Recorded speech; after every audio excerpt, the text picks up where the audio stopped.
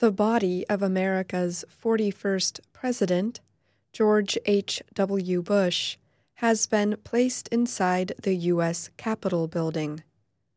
People began lining up in the early morning hours Tuesday for the chance to honor Bush, who died Friday at the age of 94. All day, thousands of people walked by his flag-covered casket. Alongside them was someone that came into Bush's life only recently, his service dog, Sully. Bush received Sully in June from America's Vet Dogs, an organization that trains dogs to help war veterans and active military members.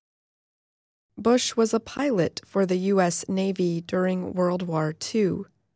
His plane was shot down during a bombing mission over the Pacific Ocean. Later in his life, he developed a form of Parkinson's disease. He used a wheelchair in his final years. Sully, a 2-year-old yellow Labrador retriever, helped the former president do things such as open and close doors, pick up objects, and seek help if needed. But above all, the dog was a wonderful companion, said Bush aide Evan Sisley. Bush got Sully just 2 months after the death of his wife of 73 years. Barbara Bush died in April at the age of 92. Sully has remained by Bush's side since his death Friday. On Sunday night, Bush spokesman Jim McGrath shared an emotional photo of the loyal dog lying on the ground in front of Bush's casket. "Mission completed," McGrath wrote, along with the hashtag #Remembering41.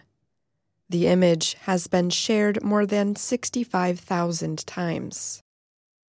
When Bush first got Sully, he wrote about the dog on Twitter. He said, "A great joy to welcome home the newest member of our family, Sully, a beautiful and beautifully trained lab from America's Vet Dogs. Could not be more grateful." America's Vet Dogs says Sully will soon begin working at Walter Reed National Military Medical Center's Facility Dog Program.